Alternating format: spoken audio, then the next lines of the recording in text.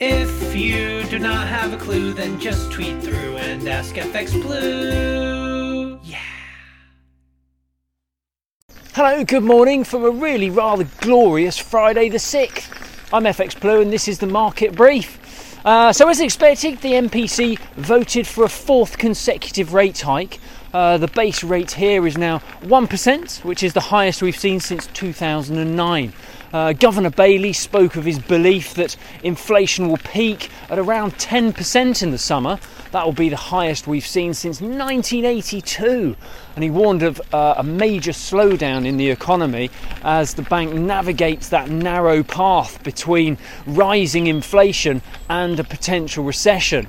Indeed, the market concerns of a Q3 recession saw sterling sell off yesterday, down to 123.25 against the dollar. We opened around 123.60 this morning, and it was a similar story against the euro.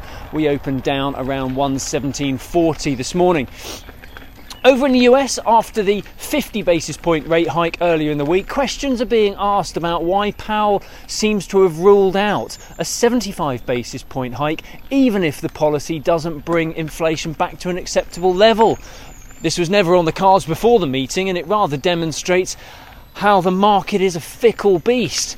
He did give enough advanced guidance of another 50 basis point hike next month, but there'll always be some in the market wanting more. So now that the attention has switched to April's non-farm payrolls, guess we should probably host the sweepstake.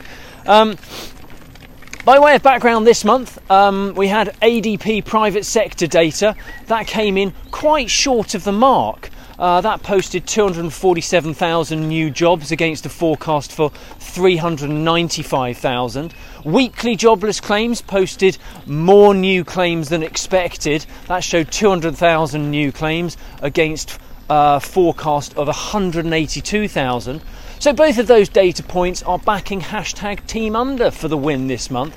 But Powell and Yellen both stated that the economy can comfortably handle tighter monetary policy, and they would have had early sight of the payrolls data when they made those statements.